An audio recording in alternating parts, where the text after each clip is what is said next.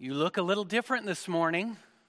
Our seating arrangement has changed since I last was here in the pulpit, but it is good to see you. Grateful to be with you again. I want to thank Pastor Stephen for speaking last week on shorter notice than is custom for us. I want to thank our church family for your prayers, for Jenny and myself, and for those who traveled last week to Pastor Chuck's funeral. It is always certainly a challenge when you lose a friend unexpectedly. There's grief and there's questions. But God's grace is great, and He speaks to us again in His Word to give us comfort and to give us hope. Take your Bibles and go to 1 Peter chapter 2. We continue our study through this letter. We'll look this morning at verses 11 and 12. In this section, in these verses, we're told by Peter that Christians must live exemplary lives with the kind of conduct that will make unbelievers take notice. There's something that is distinct about the way that Christians live. Pastor Alexander McLaren once commented, "The world takes its notions of God, most of all from the people who say they belong to God's family. They read us a great deal more than they read the Bible. They see us. They may only ever hear about Jesus Christ." He's stating that your life may be the only Bible that some people will ever read. If that is true, what will unbelievers know about Jesus Christ through the way that you live? What will they know of His power to change the heart and life of a sinner? What will they know of the priorities of Jesus by your priorities?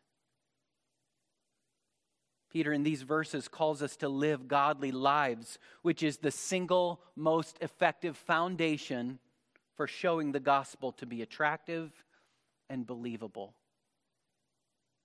We'll see this morning in verses 11 and 12 that Peter urges believers to live godly lives before a watching world for God's glory. Let's read our text this morning, and I want to back up and read both the context before and after. So we'll begin our reading again in verse 9, and we'll read all the way through verse 15. 1 Peter chapter 2 and verse 9. God's word says to us, His people, "But you are a chosen race, a royal priesthood, a holy nation, a people for His own possession, so that for this purpose you may proclaim the excellencies of Him who called you out of darkness into His marvelous light. Once you were not a people, but now you are God's people. Once you had not received mercy, but now you have received mercy." We might even add here now in verse 11, "Therefore, beloved, I urge you as sojourners and exiles to abstain from the passions of the flesh, which wage war against your very soul," your inner man. "Keep your conduct among the Gentiles honorable, attractive, so that when they speak against you as evildoers, they may see your good deeds and glorify God on the day of visitation. Be subject for the Lord's sake to every human institution, whether it be to the emperor as supreme or to governors as sent by him to punish those who do evil and to praise those who do good. For this is the will of God, that by doing good you should put to silence the ignorance of foolish people." Let's ask for His help as we work through this text together this morning. Father, we come before you acknowledging our need of your grace. We pray to the author of this book, the Holy Spirit, to open our eyes to understand what it is you would have us to know and learn of our Christ and of ourselves and of how we're to live in this world. In Jesus' name, amen. When we face slander or hardship or opposition, or as these people here in Turkey, we might say, are facing persecution, we can be tempted toward one of two extremes. On the one hand, we can be tempted to respond in anger and become more harsh or more determined or more pronounced in our proclamation of what we believe is right and true. Or on the other hand, we can get quiet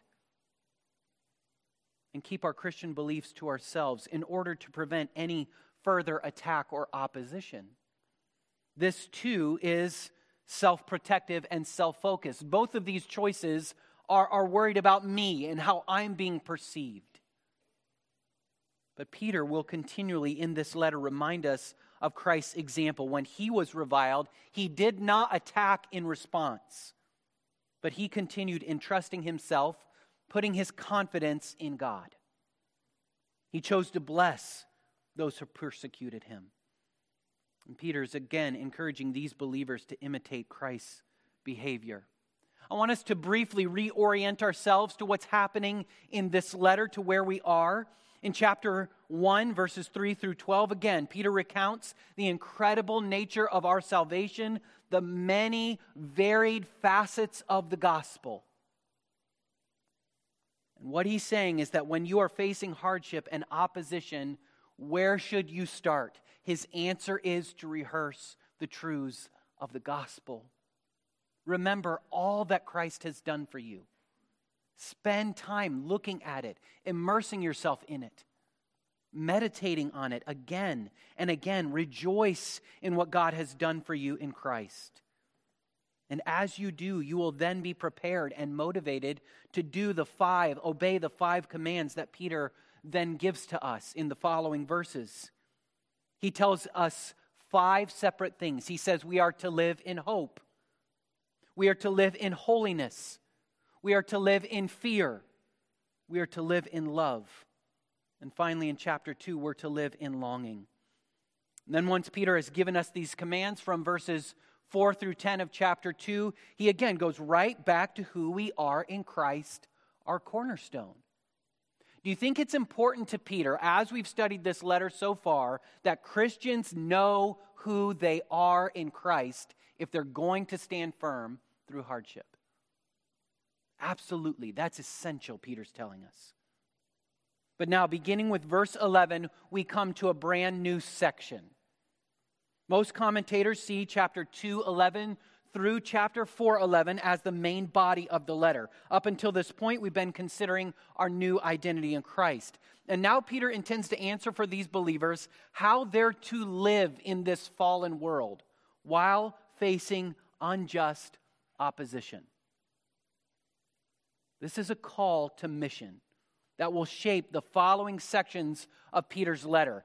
Here in these 2 verses, he's going to tell us 2 commands, and then those 2 commands are going to be illustrated in 4 different situations in the following verses.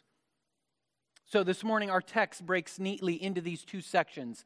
After Peter once again, highlights our identity in Christ, he gives us a negative command and then a positive command. So first, as beloved exiles, we must fight the passions of our flesh. Peter begins this verse addressing these believers as beloved. At least one other translation has chosen to translate this word as dear friends. But the Greek text favors the reading we have here in the ESV. It's beloved. Those who are dearly loved. That fits the context, doesn't it? Who loves these believers? Who loves us as God's people? Well, certainly for these believers, Peter is evidencing that he does. He's writing them this letter. He's demonstrating his concern.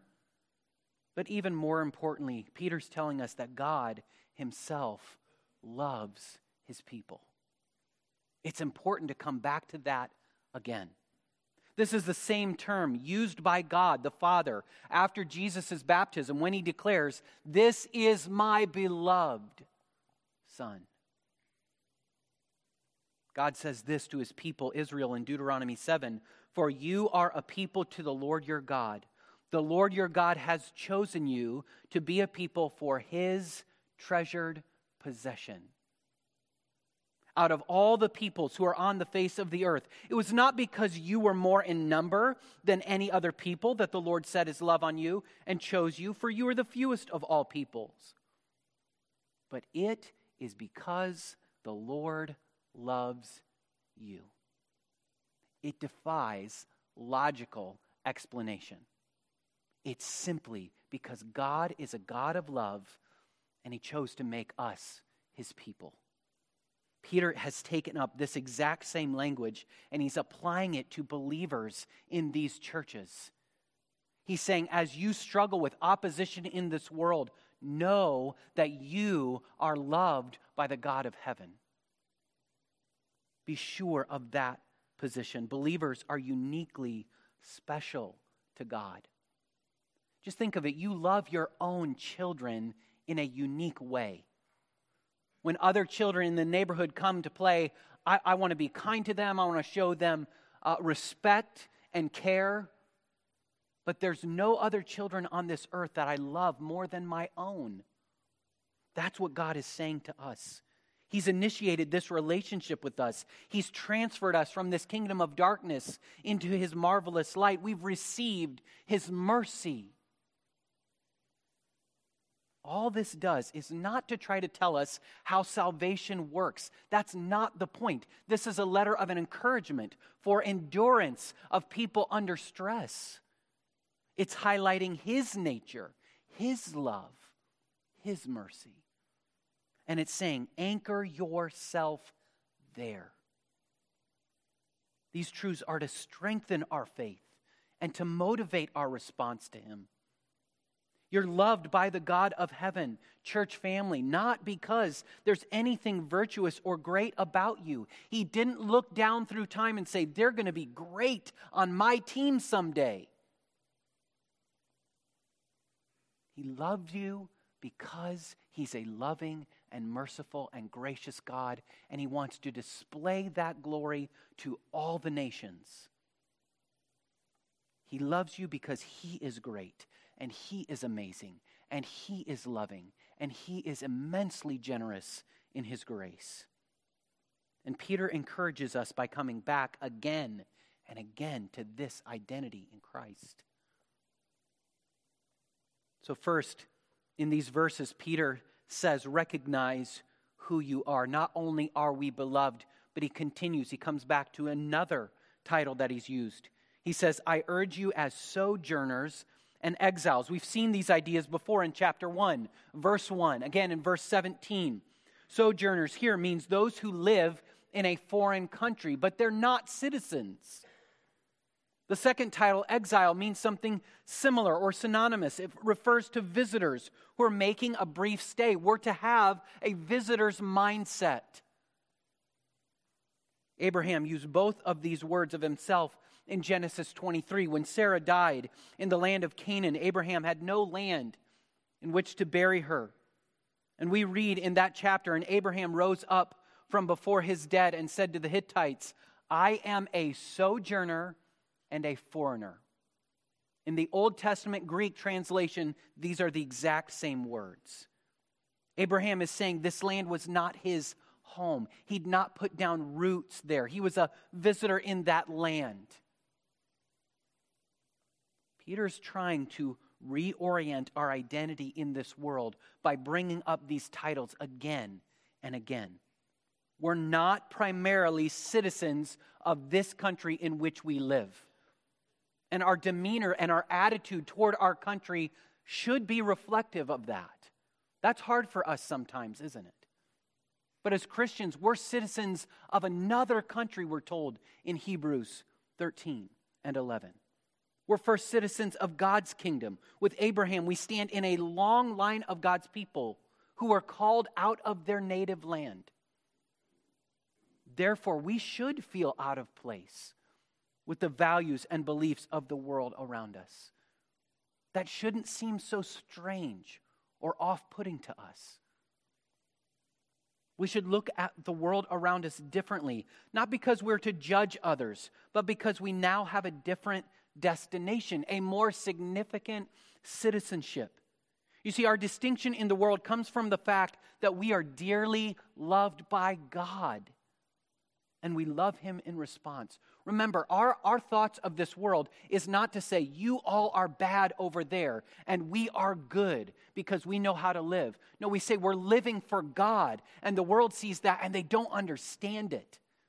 And the preaching of the cross is foolishness to those who are perishing. We're not standing above and against our unbelieving friends and neighbors and family. We simply are saying our allegiance is someplace they don't understand.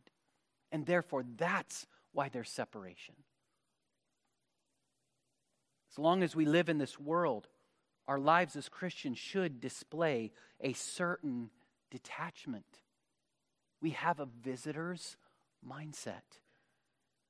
How you view your identity in this world will shape how you behave in it. If you're merely a visitor passing through, you will not intend to be comfortable here. Think about how this challenges the way that we live Monday through Saturday. You'll not give your life to the American dream, as if temporal success, money and comfort and pleasure and the bigger house and the better car and the best job and the 401k is what you're striving for. So are you traveling lightly? Are you traveling lightly through this world? What does your life demonstrate that you're living for? How would seeing yourself as a sojourner and a stranger affect the way that you plan your budget? How would it affect the way you understand success at work or in college or on your team? How would it change the way you think about politics? How would it shape your ambitions for your children or your future? How would it change your view of security in this life? Is your life being shaped by this gospel identity? Or are you, like unbelievers around you, trying to grab and gather and hoard all the pleasures that you can get in this life? Are you a sojourner and an exile? How's that being borne out in your living? We're to meditate on the encouragement offered in these titles given to all of God's children. Remember, believer, you are beloved of God. You may feel like an outsider, and Peter's saying there's supposed to be some of that. You may feel as though you have no friends. You may be wearied by feeling like a stranger at a job surrounded by unbelievers, people who do not share your values and beliefs. You may have had to sacrifice close friendships or family relationships when you came to Christ. Yet no matter how others view you, Peter's saying we're to remind ourselves of God's view of you. We're loved by Him personally, intimately, intentionally, consistently. In spite of our own weaknesses, in spite of our sins, His commitment to you is intending to inform and motivate now your response. So secondly, we come to the command, fight your primary enemy. The phrase here carries the weight of a command, though it's not technically a command in the Greek language. Peter's urging us to abstain from the passions of our flesh. To abstain means to hold ourselves away from strong fleshly desires. Passions is a good translation because it's not just desire, it's a strong, consuming desire. Think of that toddler maybe in the grocery store that you've seen, certainly not in your family, that you've seen that they are overcome by a desire in the store for that thing that they absolutely must have. They're consumed by that desire. Now, often when we see a description like this in the Bible, we could conclude that it refers primarily to sexual passions or sexual lusts. Certainly that would be included here, but that's not all that's included. The passions of our flesh refer to our general, natural drive towards selfishness, toward living for me and what I can get, for what I want. For some, it would definitely apply to sexual temptations. Maybe that's the passions of your flesh that you deal with the most. But for others, it may apply to gossip, wanting to appear to be in the know. It may appeal to your pride. It may apply to your pride that you have to be right. It may apply to worry. You hate that things are out of your control and you don't know what's going on. It could apply to covetousness or discontent, that you don't like the circumstances that God's allowed in your life because you don't view them as favorable. These passions of our flesh are waging war against our own soul. The word soul here refers to the whole self, the inner man. Now, Peter intends for us to understand the intensity of this fight. We hear this New Testament language often, but don't miss the intensity here of this sentence. Look again at the beginning of the verse. He says, I urge you to abstain from the passions of the flesh. This urging applies both to the negative and the positive command, but the word for urge highlights this strong appeal or plea. The New King James goes so far to translate this word as beg. I beg you to abstain from the flesh. Second, the word or the verb wage war. It's in the present tense, highlighting that this is a continual, ongoing war. It doesn't end. The older you get, the more mature in Christ you get, it doesn't end. Third, the word itself means more than just a brief skirmish. It means a military campaign. It's not a singular battle. It's a campaign, a long, protracted fight. Now, Peter is using this image intentionally. It was chosen for a purpose. This fight against your flesh is no easy matter. And for you as believers, I'm not informing you of something you don't understand. This is a battle, but you need to fight as if it's a battle. The Christian life must not be viewed passively, in which we simply let go and let God. No, we depend on His grace. Any change is accomplished by His strength made perfect in our weakness. But we exercise spiritual disciplines to resist our flesh. We're given responsibility right here in this phrase. We must fight. When we know we're struggling again and again with a particular temptation, we're to cut it out. Matthew 5 says, if your eye offends you, pluck it out and cast it from you. We repent and then make it hard to sin in that way again. You find another believer who will help you in that fight. Finally, then, we replace those desires with greater ones. We've seen at the beginning of chapter 2, we're to long for the sincere milk of the word by which we taste His goodness. You will not let go of that passion that you lie to yourself and say, that's pleasing in the moment, unless you find a greater, superior joy. In this life, we will not ever fight in perfection, but we must continue to fight in the right direction. Martin Luther, centuries ago, wrote of this struggle. He said, as soon as the Spirit and faith enters our hearts, we become aware that we are so weak that we cannot beat down the least imagination and sparks of temptation. And we see nothing but sin in ourselves from the crown of the head even to the foot. Before we believed, we walked according to our own lusts. And he's saying, as Peter says, we were unaware. In our ignorance, Peter has said. But now the Spirit has come and would purify us. If you then have wicked thoughts, you should not on this account despair. Don't be surprised by that. Only be on your guard that you're not taken prisoner by them. Church family, the Holy Spirit, through this pen of Peter, is urging you to recognize that as long as you live this life, you must be engaging in a fight against your own passions. If you're not warring against your own flesh right now, you're doing something wrong, and it's likely you're giving into your sins. We must understand that we'll be in this fight until we are finally saved from the presence of sin. But we can be confident that we can have victory in this fight. When we were saved, we were given His power.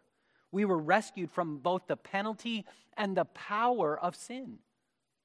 We don't have to lose. We can see gradual success, but it will be a fight until the end. Until we see Christ face to face, we must wage war against the presence of sin. In what may be a fictional story, an essay in a London newspaper once asked, "What's wrong with the world today?" Perhaps you've heard this story before. The philosopher and theologian G.K. Chesterton wrote in, "Dear Sir, I am. Sincerely yours, G.K. Chesterton." Jesus warned Peter directly that Satan sought to sift him, and he did. Peter knew from experience what it was to be tempted and to fail miserably. But notice the specific direction of Peter's warning, his command here. He's warning us that the danger is not that Satan is the cause of our sinning. He can only tempt. But our own heart's desires that choose to believe and act upon the lies, the temptations he dangles in front of us. It's only ever our own desires that give in to sin, our own hearts. James writes, each person is tempted when he is lured and enticed by his own desire. Then desire, when it has conceived, gives birth to sin. The danger isn't out there. It's right here. It's right here. It's not that you're facing hardship in a sin-cursed world. It's not your environment. It's the enemy within that's your greatest threat. Church family, we're not at war with those who do not know Jesus. If our world was better, if it had greater values, if the citizenship of the United States were more moral, that wouldn't take away the danger. It might produce some wonderful benefits that we've seen in history before, but that's not our real problem, Peter says. The enemy is within. What passions of the flesh is Peter pointing at? Well, we've seen him list some of these. Consider again chapter 2, verse 1. He says, "So put away all malice and all deceit and hypocrisy and envy and all slander." Here he's saying our passions and our desires for self-exaltation, they show up even within the church as attacks on other people. He'll say later in chapter 4, verse 3, "For the time that is past suffices for doing what the Gentiles want to do." That time for living that way is over. You need to remember that and live that way. He says living in sensuality, passions, drunkenness, orgies, drinking parties, and lawless idolatry. Here's what's happening. Here's the danger. Our flesh wars against us by dimming the beauties of our God. He just said our lives are to proclaim the excellencies of Him. Our hearts, just like Eve's in the garden, questions the goodness of God. It seeks to substitute a more immediate gratification than walking in fellowship with God. So what specific sins in your life consistently dim God's greatness in your sight? That question helps us see our sin can be subtle over time. It may not be an outright evil thing. It could be a preoccupation with this life. What idols and temptations seem to you to be more appealing than fellowship with Him? We're to abstain from those. How? How are we to fight our sinful passions? The tools are all right here before us in this text. First, we remember our identity before God. Remember what Peter's been telling us. Even remember those commands he goes into. Those 5 commands. But remember first your identity. You are dearly loved. You've been rescued from the power of sin by His grace. How can you live as if you're a slave to those things anymore? Second, remember that you're a sojourner and exile in this life. Remember there's more and better to come. The hardest a Christian will ever have it is right now in this life. Don't make it harder by choosing to sin and give in to your sinful desires. Third, consider the danger of your passions. Be warned of the dangers of sin. They war continually, powerfully against your soul. So often we believe the lie of the tempter that our sinful choices will not have damaging effects, that they can be kept private, that it's not that big of a deal, that we can enjoy it here in the moment and no one will be the wiser. But our sin always hurts others. It always damages our relationship with God. Secondly, as beloved exiles, we must not only abstain from our fleshly passions, but secondly, we must keep our conduct honorable. Verse 12 says again, keep your conduct among the Gentiles honorable, so that for this purpose, when they speak against you as evildoers, they may see your good deeds and glorify God on the day of visitation. How are we to interact and engage with those who do not know Christ around us?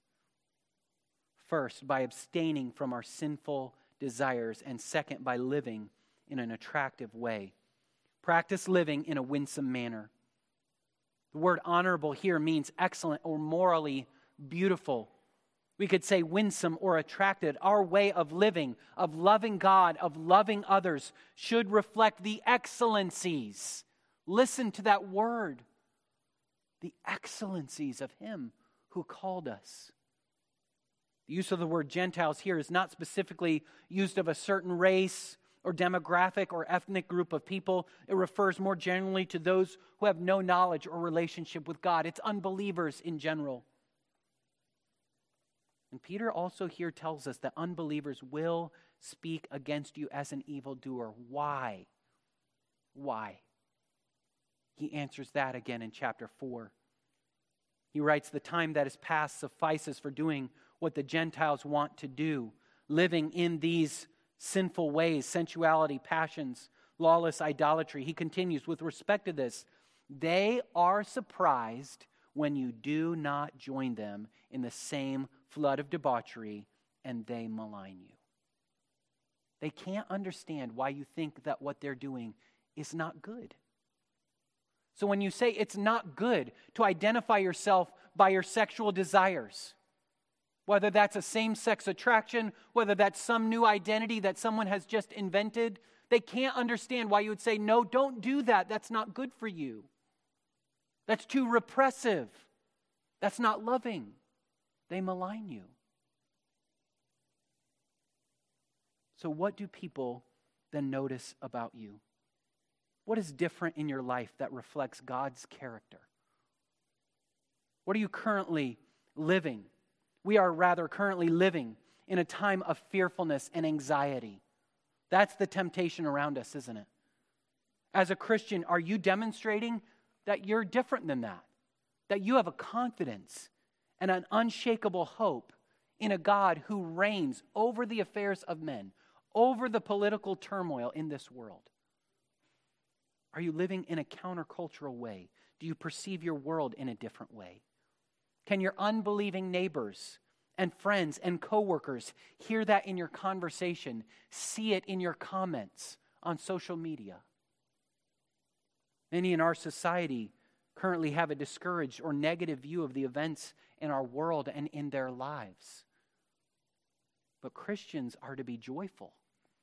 They're to be optimistic in spite of the hardships, because we know something that is true beyond this life, beyond what we see temporally. So are you filled with joy in spite of your circumstances? Are you rehearsing truth that helps you to be optimistic and say, I don't have to view life through my circumstances? Are you living for something that's not dependent on them, that transcends the difficulties of life? Essentially, Peter's asking us, are you living out in your daily life who you are and what you say you believe? Secondly, in verse 12, we see that we're to practice living in a God-glorifying manner. This last phrase, so that when they speak against you as evildoers, they may see your good deeds and glorify God on the day of visitation.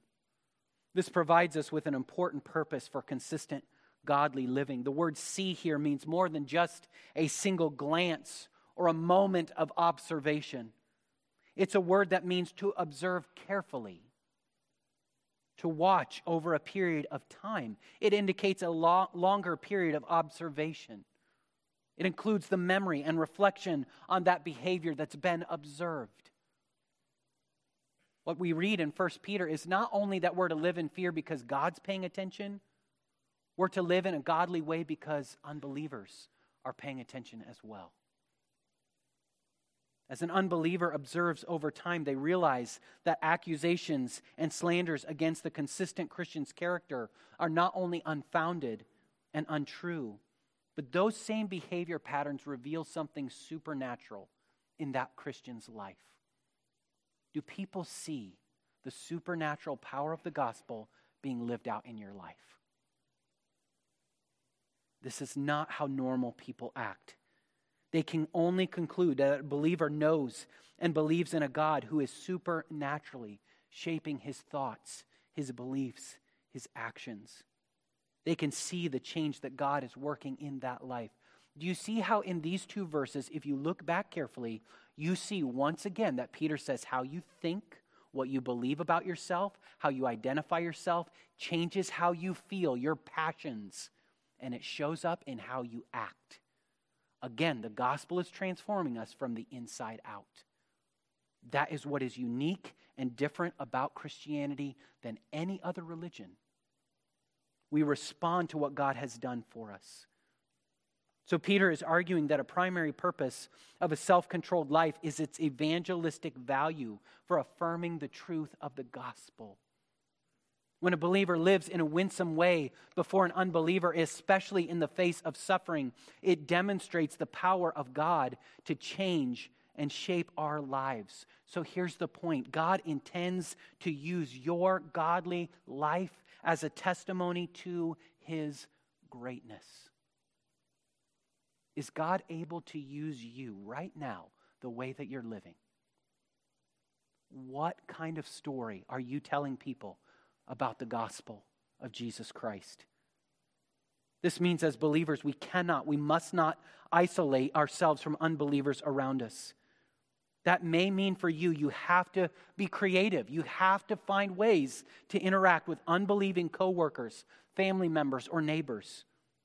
And then you need to begin to serve them. You need to take an interest in them.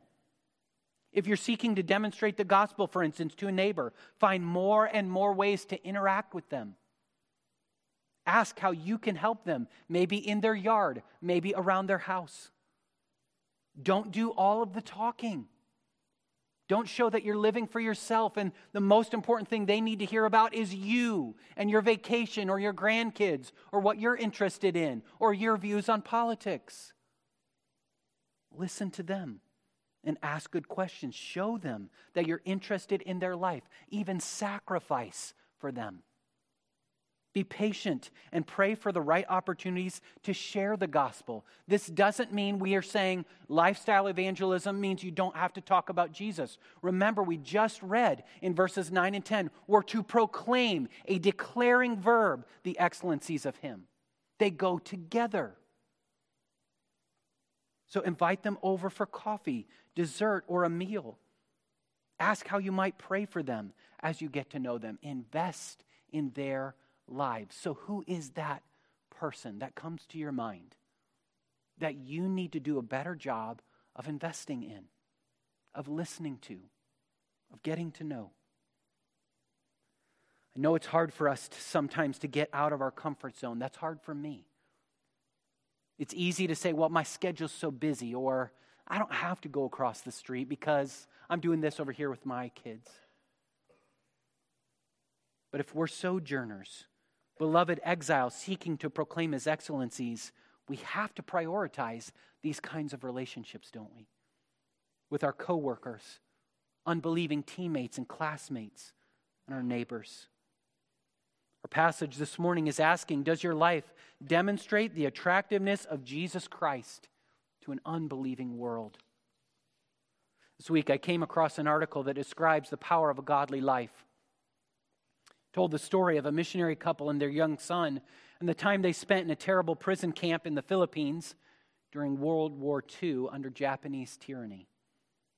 This couple, Herb and Ruth Klingen, recount their families, captors tortured, murdered, how they tortured, murdered, and starved many of the other camp's inmates. The prisoners especially hated and feared the camp commander, an officer named Konishi. Herb described one especially diabolical plan this man forced on the inmates near the end of the war. He wrote, Konishi found an inventive way to abuse us even more. He increased the food ration, but gave us palay. I'm not sure if I'm saying that right. It's unhusked rice. He writes, eating rice with its razor-sharp outer husk would cause intestinal bleeding that would kill us in hours. We couldn't eat it that way, but we had no tools to remove the husks, and doing the job manually by pounding the grain or rolling it with a heavy stick consumed more calories than the rice would supply. Remember, many were on the verge of starvation. It was a death sentence for all the prisoners. And yet, in God's providence, He spared the Klingers and others when Allied forces rescued them from that camp.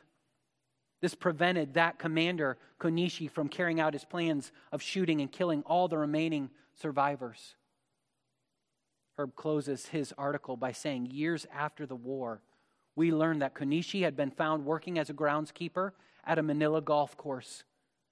And before this man's death, he professed conversion to Christianity, saying he had been deeply affected by the testimony of the Christian missionaries he had persecuted. Their godly lives had an effect on this persecutor many, many years later. Does your life bear witness to the excellencies of our Christ? Can others see the attractiveness of our faith by the way that you're living? Let's close this morning with a word of prayer.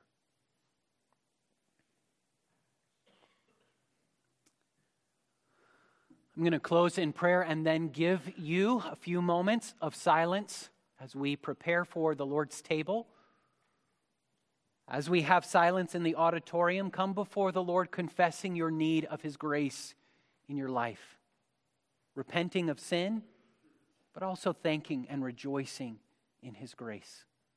Let's pray. Father in heaven, we are grateful for King Jesus, who's rescued us and made us His own. Father, I pray that we would be comforted and encouraged and yet motivated by the truth that we are His own beloved children. Lord, may we live as sojourners and exiles in this world. May we recognize our lives are not our own, that we're not living for temporal goals. May we seek to honor You, to glorify You with the lives that we live. Now, as we turn our hearts and minds to this table, I pray that You would help us to understand its significance, to recognize God's love here presented before us, the sobriety we're to have when we come, and yet the joy that we have when we see all that we will experience as His children.